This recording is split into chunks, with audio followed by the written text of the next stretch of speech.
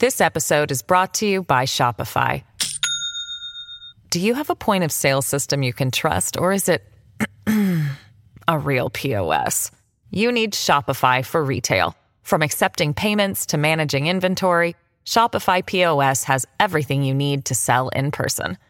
Go to shopify.com/system, all lowercase, to take your retail business to the next level today. That's shopify.com/system. Your brain needs support, and new Ollie Brainy Chews are a delightful way to take care of your cognitive health. Made with scientifically backed ingredients like Thai ginger, L-theanine, and caffeine, Brainy Chews support healthy brain function and help you find your focus, stay chill, or get energized. Be kind to your mind and get these nootropic chews at ollie.com. That's OLLY.com. These statements have not been evaluated by the Food and Drug Administration. This product is not intended to diagnose, treat, cure, or prevent any disease. If you're struggling to lose weight, you've probably heard about weight loss medications like Wegovy or Zepbound, and you might be wondering if they're right for you. Meet PlushCare, a leading telehealth provider with doctors who are there for you day and night to partner with you in your weight loss journey. If you qualify, they can safely prescribe you medication from the comfort of your own home. To get started, visit plushcare.com/weightloss. That's plushcare.com/weightloss. plushcare.com/weightloss. Welcome to the New Books Network. Welcome to the New Books Network. I'm Stephen Pimpera, host of the Public Policy Channel, and today we welcome Rohit Khanna, who joins us to talk about his new book, Misunderstanding Health: Making Sense of America's Broken Healthcare System, new from Johns Hopkins University Press. Rohit, welcome. Well, thank you, Stephen. It's a pleasure to be here, and I'm delighted to spend some time with you and the listeners. Excellent. So before we dive in and talk about the book itself, I wonder if you might tell folks a little bit about who you are and your background and what it is that you brought you to this particular book. Absolutely. So I'm the president and managing director of Catalytic Health. We are a Toronto-based medical communications agency, and that's what I tell people I do as my day job. I also have the good fortune of having academically been trained in public health, epidemiology, and health economics, and have been fascinated by the discipline for 2 decades. And the book, Stephen, really was born out of a couple of things. Number one, I've been writing for a number of years, writing columns and guest articles for numerous online and print publications and periodicals.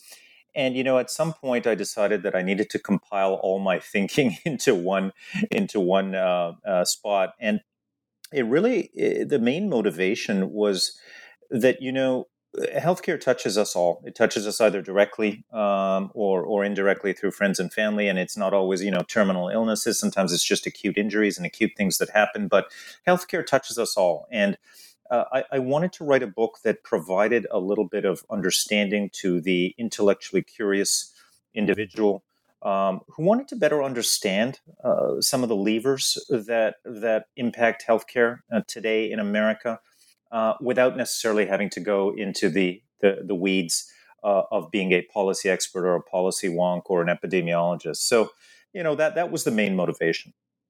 Terrific. So I think it's fair to say that the theme of the book is complexity, and you undertake to show us the ways in which that complexity plays out and the ways it affects those of us who are interacting with the system, sort of at the patient level, across 18 chapters that cover 18 separate topic areas. We won't have the opportunity to work our way through all 18 of those chapters, but why don't we move through as many of them as we can in the next half hour or so? And I wonder if we might start with your thoughts on the role that drug companies play and drug pricing plays. I think that may be one of the places where people's own personal experience may inform, if nothing else, their frustration and their inability to make sense of what seems to be going on. So what should we know about drugs and drug pricing and how this plays out in the system? Yeah, no, that's a great question, Stephen. And obviously, I mean, it's a very timely question given that, President Biden articulated his vision for how the United States might lower prescription drug pricing as part of his Build Back Better agenda. And I think that was just last week. And, let's be clear. We have known for decades that drug prices were and are a big part of the healthcare problem. Professor Uwe Reinhardt and Gerard Anderson from Princeton and Johns Hopkins, respectively, told us as much in this landmark article that I'm sure many of your listeners and you yourself are familiar with. And that article is called "It's the Price is Stupid: Why the United States is So Different from Other Countries." And this landmark article, which was published, I think it was 2003 or 2002, it's almost 2 decades old. It looked at America's healthcare spending in relation to other OECD nations. And so what we came out with, and by the way, that work has been replicated by other authors over the decades. And what we came out with, Stephen, is a clear vision for the fact that drug pricing is a significant driver of healthcare cost. It's not utilization, as some people have said. It's not the difference between primary care and specialty care. Does the U.S. have more specialists versus family care? Primary care physicians and family physicians compared to other countries, and so on and so forth. That the real driver is drug pricing, and many administrations have tried to pull 2 or 3 different levers. Number one, allowing Medicare to negotiate with drug companies for bulk drug discounts, and that's never worked. And we spend a lot of time talking about the Affordable Care Act, aka Obamacare, and some of its shortcomings, for better or for worse. But we often forget, Stephen, that I guess the linchpin of George Bush's administration back in 2003 was the signing of the Medicare Prescription Drug Improvement and Modernization Act, the MMA. And within that act, as you know, it was prohibited for Medicare to negotiate drug discounts with manufacturers and pharmaceutical companies. So that's been one lever that we've always tried to pull. The other lever we've tried to pull, which I find ironic sitting here in Canada today, is that we've tried to look at drug importation from Canada. And this is an idea that's been floated for years. And, I continue to remain genuinely confused about it. How do U.S. patients acquire cheaper drugs from Canada without literally emptying Canadian pharmacy shelves and, pardon my language, pissing off an entire nation?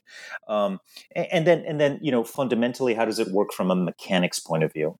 So we can get into the weeds on that, but for the purposes of our discussion today, I'll just keep it very high level. There's some mechanisms that are really, really confusing about drug importation, from Canada that need to be ironed out. Thirdly, when we talk about drug prices, Stephen, we look at levers like tying drug price increases to the cost of inflation or to the consumer price index, which have been ideas, again, floated out by the Biden administration that have their provenance from other administrations in the past, particularly the Obama administration. And then last but by no means least, the other lever that impacts drug pricing in America has been the acceleration of the uptake of generic and biosimilars, which will fundamentally shift costs from some of the branded innovator drugs to the cheaper generics and biosimilars. So with that said, drug pricing in America, we've known about it for 2 decades at least. It has been a main driver. Reinhardt and Anderson told us that in their landmark article. And we've tried to address it from a variety of perspectives and levers. But to be honest, Stephen, we haven't had any success. There is not a political will in the country to overturn the MMA that George Bush signed in 2003, which prohibited Medicare from negotiating drug discounts with drug companies. And there are complexities on other levels with some of the levers that I mentioned as well. So I hope that paints a little bit of a picture for the listener. I want to hold on this for just a moment, and because as people may be familiar, heads of, say, pharmaceutical companies will say, well, that part of the reason that drugs are more expensive in the United States is that we, the companies, are bearing enormous expenses in the development of these exciting, innovative new products, and we need to recoup those losses so that there is a rationality to this. What do you say to that kind of argument? Yeah, and that's an argument that we have heard before in the policy world and in the public health world. And look, there is no question that drug companies are outlaying hundreds of millions and billions of dollars. The Center for Drug Development at Tufts University, I believe, put the price tag at somewhere around $2 billion per molecule that makes it from the petri dish to the pharmacy shelf. And that needs to account for all the molecules that fail and that don't actually make it to market. Because, Stephen, let's be honest, for every drug that makes it to market, I guess the bean counters have estimated that there are thousands of other molecules that fail in proof of concept. They fail in phase 1, phase 2. They never make it. So what I say to the CEOs of pharmaceutical companies is absolutely, you have invested a ton of money into research and development, and absolutely you should be able to make a fair profit. But we need to be able to better understand that. And I think the challenge has always been for the policy folks and for the government folks who are charged with trying to solve this conundrum has always been the inability to look inside the black box. So show us the drug development costs and show us the marketing costs and show us your cost of development and research, and then let's work out a way where, through the mechanisms that we have, including patent protection with the Hatch-Waxman Act and other mechanisms that we have in place, let's figure out a way where you as an industry can make money, and of course where society can also benefit. So there's no question, Stephen, that I believe that the industry should be compensated for the immense risk that they take in developing molecules, and that they should have a fair, healthy margin and profit. But we need to find that balance, and that balance starts with understanding what the costs are. And going back to your observation earlier about political will, it might be worth pointing out that after fire insurance and finance insurance and real estate, the next largest categories of industries that spend money on lobbying and political campaigns are pharmaceutical industries and health insurance companies themselves. And surely that's got to be playing some role, it seems reasonable to assume, in this failure of political will to address what we're identifying as a problem. Yeah, I would agree. I mean, I think, and we could extend that further, and then we could look at the gun control lobby, and we look at the pharmaceutical lobby, and we look at the tobacco lobby. And to your point, Stephen, I think when you look at public policy, we would be remiss if we did not recognize the role of some of the interested parties, and the role that they play, the outsized role that they play in influencing legislation, for sure. So I want to make sure we also talk a little bit at the individual level about how people interact with the system directly. But before we do that, maybe we can talk about another sort of larger set of problems and ways of thinking about the nature of health in the United States. And so why don't we talk a little bit about the social determinants of health? So maybe for folks who are not familiar with that phrase, tell us what the social determinants of health are and how that helps us think about why we have not only higher expenditures in the US than other comparator countries, but across almost every important dimension, worse health outcomes. Yeah, and again, a really, really germane point, Stephen. So social determinants of health are fundamentally economic and social conditions that influence our health status. So everything from where you live, the neighborhood in which you live, your access to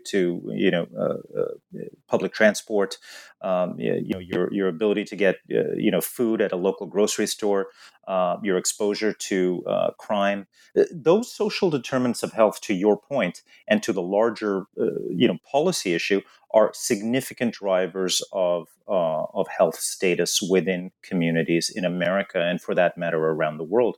And when you look at some of the data that we have seen on social determinants of health and why the U.S. lags its European and Canadian, Japanese, Australian peers, there's a couple of things that become eminently obvious to somebody who looks at this data.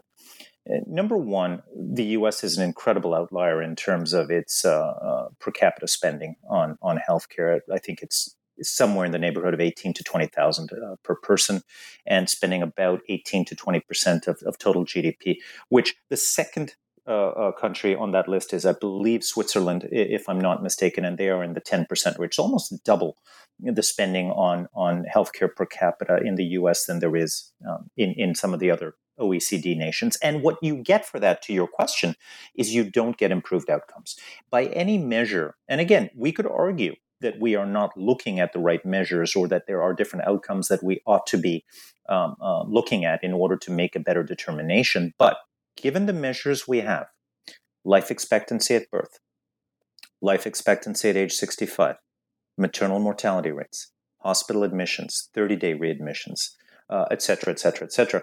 Given those measures and metrics that we are using, the U.S. does not fare better. In fact, it fares sometimes even worse than emerging markets and third world countries. So it's a tremendous challenge. There is incredible wastage within the system. There are issues that manifest themselves within the U.S. healthcare system that need to be corrected, be it drug pricing, be it the ability for Medicare to negotiate with drug companies, be it how we compensate physicians and nurses, be it the shortage that we have of allied healthcare practitioners, pharmacists, physical therapists, occupational therapists, et cetera, et cetera. I mean, there's a host of problems that continue to this element of lower outcomes that the U.S. seems to be achieving or obtaining or getting relative to some of their European counterparts, and that's a larger discussion that obviously has many factors that are related to it. This may be one of the places where we can see in which health policy interacts with other kinds of differences in U.S. social welfare policy compared to, say, those other OECD nations. And I am thinking, we are recording this interview in the summer of 2021, as we are, depending on how you do the math, in the midst of a fourth COVID surge.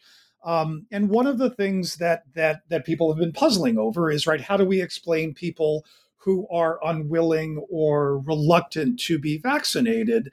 And we know that some of those people are concerned about the ways in which potential side effects of the inoculation will render them ill enough for a day or two that they will have to miss work, and are unprepared economically to do that, right? So it's a sort of the failure to have broader sets of social support also interact as we think about sort of these larger structures that may account for these worse health outcomes. This episode is brought to you by Shopify. Do you have a point of sale system you can trust, or is it a real POS? You need Shopify for retail. From accepting payments to managing inventory, Shopify POS has everything you need to sell in person. Go to shopify.com/system, all lowercase, to take your retail business to the next level today. That's shopify.com/system. Mom deserves the best, and there's no better place to shop for Mother's Day than Whole Foods Market. They're your destination for unbeatable savings, from premium gifts to show-stopping flowers and irresistible desserts. Start by saving 33% with Prime on all body care and candles. Then get a 15-stem bunch of tulips for just $9.99 each with Prime. Round out Mom's menu with festive rosé, irresistible berry chantilly cake, and more special treats. Come celebrate Mother's Day at Whole Foods Market. Yeah, and you're absolutely right. And so when I talk about this to people all the time, particularly, as you say, in the midst of an ongoing fourth or third or fifth wave, depending on where you live, the issue around vaccination is a very, very complex and nuanced one, because as we know, we, meaning you and I, but certainly the extending to your broader audience, we know that the unvaccinated as a group are not monolithic. There are some real nuances. There are the traditional anti-vaxxers who, after 10 months of having access and opportunity to get vaccinated, have decided they're simply not going to do that. And nothing we can do is going to change their mind. And I say that, obviously with some dismay. But there are also other groups, Stephen, to your point, which are people who haven't been vaccinated because they can't get the time off work, or they don't have reliable transportation to get to a vaccination center, or something that we don't talk a lot about, but that is near and dear to my heart, being in health communications, is low health literacy. There's a vast swath of Americans who have low health literacy and have misunderstood the importance of this vaccine in this moment. There are people who don't have access to the technology to even make a booking or an appointment. And finally, there are undocumented immigrants who fear deportation because the personal details that might, lead, immigration and customs enforcement to show up on their front door might be made available at a vaccination center. So, with that said, the challenges of trying to explain to a massive group of individuals and people and citizens the benefits of vaccination in the midst of mis and disinformation that is, rampant on social media has proven to be a tremendous challenge for us, Stephen. So why don't we use that as an opportunity to turn toward maybe individual behaviors and what we can do to create more health positive behaviors among individuals and communities. Talk a little bit about the notion of nudge, which I imagine at this point lots of people are familiar with. But how do we think about nudges in creating better health behavior? And then maybe we can at some point circle back to how that might interact with ways to increase vaccination rates. Yeah, no, I'd be happy to. And so, anybody who's a fan of the great, kind of behavioral economists, the Daniel Kahnemans and the Amos Tversky's, Richard Thaler, Cass Sunstein, Stephen Levitt, obviously Malcolm Gladwell, Dan Ariely. Anybody who's a fan of this group of behavioral thinkers is familiar with this concept, as you said, of nudges. And the idea of nudges is relatively simple in the grand scheme of things. Thaler and Sunstein, who had this best-selling book on behavioral economics called Nudge, and as I said, Daniel Kahneman, who won the 2002 Nobel Prize in Economic Sciences, they have made this really clear. A nudge is any aspect of your choice architecture that alters your behavior in a predictable way without forbidding any options or significantly changing your economic incentives. I'm going to say that again. Any aspect of the choice architecture that alters your behavior in a predictable way without forbidding any options or changing your economic incentives. So, for example, when you go into a grocery store, Stephen, and you have fruit and vegetables at eye level, or a school cafeteria, they put fruit and vegetables at eye level, and they put the soda machine way back in the school cafeteria where it's really hard to get to. That's a nudge. But when you actually forbid a soda vending machine from being in the school, that's not a nudge. That's a government mandate, or that's a school board mandate. And there's a difference, right? Again, it alters your choice architecture. So what's happened with COVID and what's happened with healthcare? We have done such a remarkable job of nudging people into masking and social distancing and hand hygiene that we're now in a spot where we can't get people to leave their homes and go to the hospital and get their routine health checkups. And this goes right back to, another topic that we may touch upon later, which is we can't get people to go in and do their routine cancer screenings and their breast cancer screenings and their hypertension screenings and their glaucoma screenings. People don't want to be in a hospital setting where they might potentially contract COVID-19. So, nudges are nudges have been and are a tremendous opportunity for public health agencies and governments around the world in the midst of this pandemic to really be able to influence the behavior of individuals. Unfortunately, what we've seen, as I said, when you forbid options, when you close businesses, when you close schools, when you shut down an entire economy or an entire jurisdiction, unfortunately, those aren't nudges. And I think that's where most of the people have gotten confused, Stephen, around what's happening with COVID-19 and the concept of nudging. When the government actually tells you that you can't travel, or when the government tells you that indoor dining is prohibited, or that your gym or hairdresser is closed, that's not a nudge. It's not a nudge, but your implication seems to be, and it is necessarily a bad thing. Am I reading you right? Well, no, not in the so you're reading me right in the sense that it is not a nudge. I am definitely saying that I want listeners to understand those are not nudges, but I don't think it's necessarily a bad thing. I think that for the for in the context of public health and the greater good and the need to be able to not put strain on our limited healthcare resources, including human resources. We only have so many doctors and nurses who are beyond fatigue and who have put in monumental work over the last 18 months. To that extent, Stephen, I think nudges are the government mandates are a good thing. We need to be able to manage the flow of patients so that we don't put undue strain on our healthcare system. So you led us toward talking a little bit about screening. Folks may think about this as the admonition that one should get an annual physical from their primary care physician, should they be people who are lucky enough to actually have a primary care physician.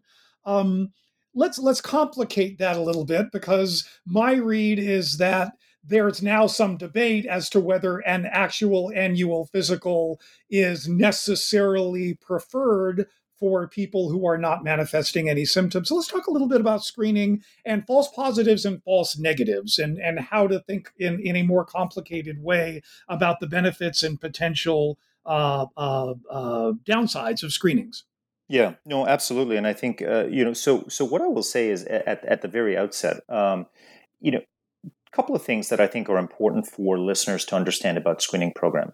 Screening programs are not diagnostic tests, as you know, and as most of the listeners know, but it's worth repeating that a screening test does not tell you whether you have a disease or an illness.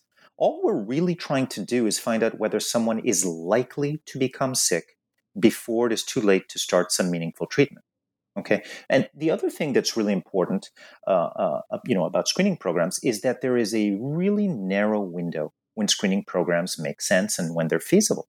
And so, for example, if you think about the time between the biological onset of the disease has started, let's say breast cancer, and the detection of the disease by symptoms, let's say a lump in the breast, that's known as the detectable preclinical phase.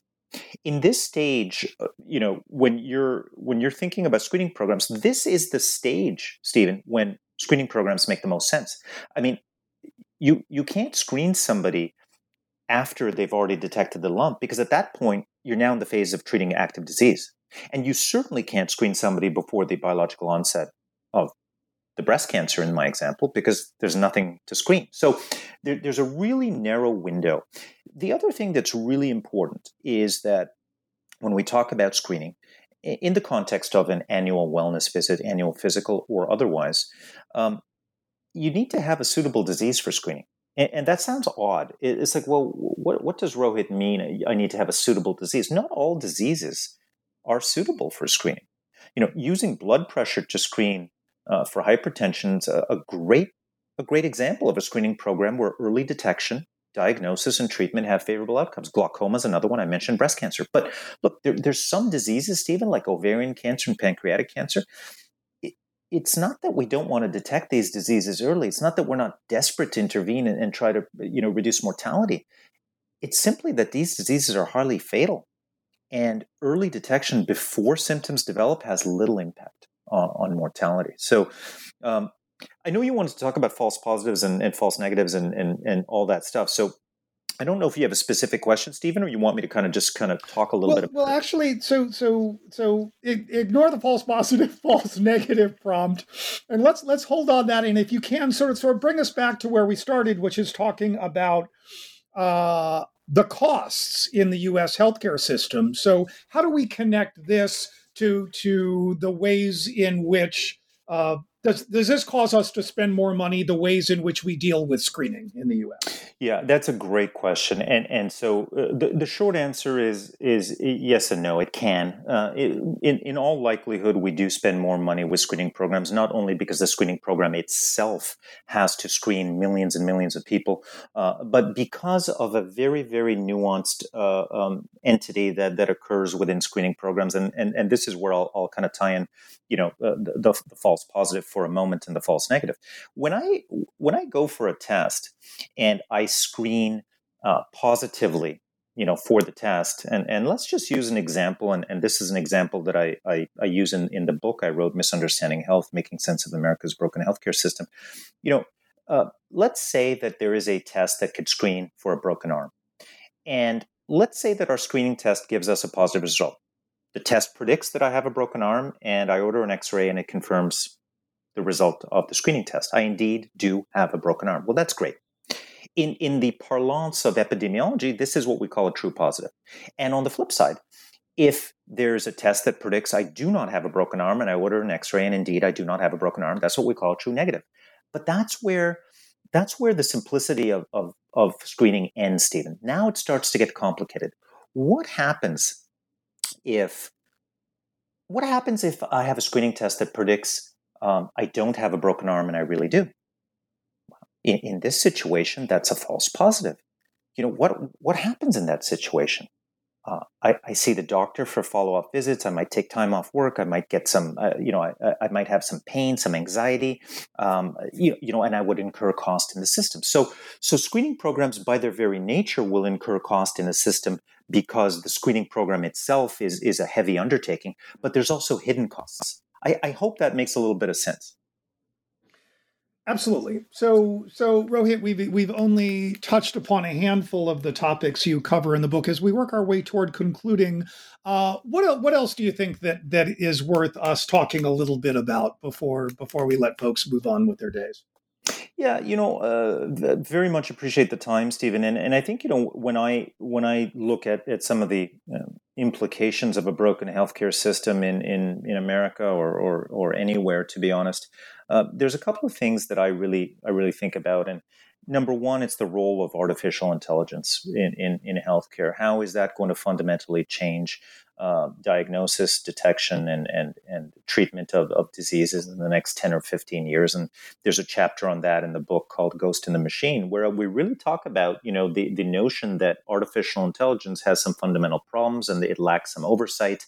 And that's one of my favorite areas to talk about. Another area that I think is very important is this notion of looking at the role of influencers. So we talk about, back in the day, we used to have TV personalities who would pitch, Mary Lou Retton and Bruce Jenner, who, were Olympians, and they used to pitch all kinds of Vioxx and Celebrex and different medications. And we had movie stars and TV stars who would pitch these drugs. And I think as we enter this, the middle part of the 21st century, over the next, 2 decades, it's becoming incredibly, incredibly obvious that there is so much influence out there, Stephen, from both celebrities and non-celebrities that seem to have greater influence on patients than the traditional doctor-patient relationship. And in some ways, that's a good thing. But in some ways, that's a very, very dangerous thing as well. And we need to keep our eye on it. We need to find a way to regulate how this influence happens and the implications it has on access to care, seeking care, or avoidance of care. And so those two topics are ones that are things that I think we should keep our eyes on. And on that last point, of course, going back to what we were talking about earlier, it's this development of these extraordinary new, complicated and often siloed networks of information sharing that have allowed misinformation about vaccines to spread so effectively among certain populations and lock people into an information loop that shields them from the expertise that could help them make more informed, more research-based decisions about their own healthcare. Yeah, I fully agree with you. I mean, I think, we've seen this not only in the current environment with SARS-CoV-2 and the COVID-19 pandemic, but we've also seen this for a number of years rear its ugly head in other healthcare domains. And we have known that there are a large groups of individuals out there who are averse to expert opinion. They are averse to scientific information, and it's exacerbated, obviously, as we've said, with the speed and scale of social media. We have been speaking with Rohit Khanna, who has been talking about his terrific new book, Misunderstanding Help, Making Sense of America's Broken Healthcare System, new out from Johns Hopkins University Press. This is the New Book Network. I'm Stephen Pimpare with the Public Policy Channel. Rohit, thank you so much for joining us today. Thank you, Stephen.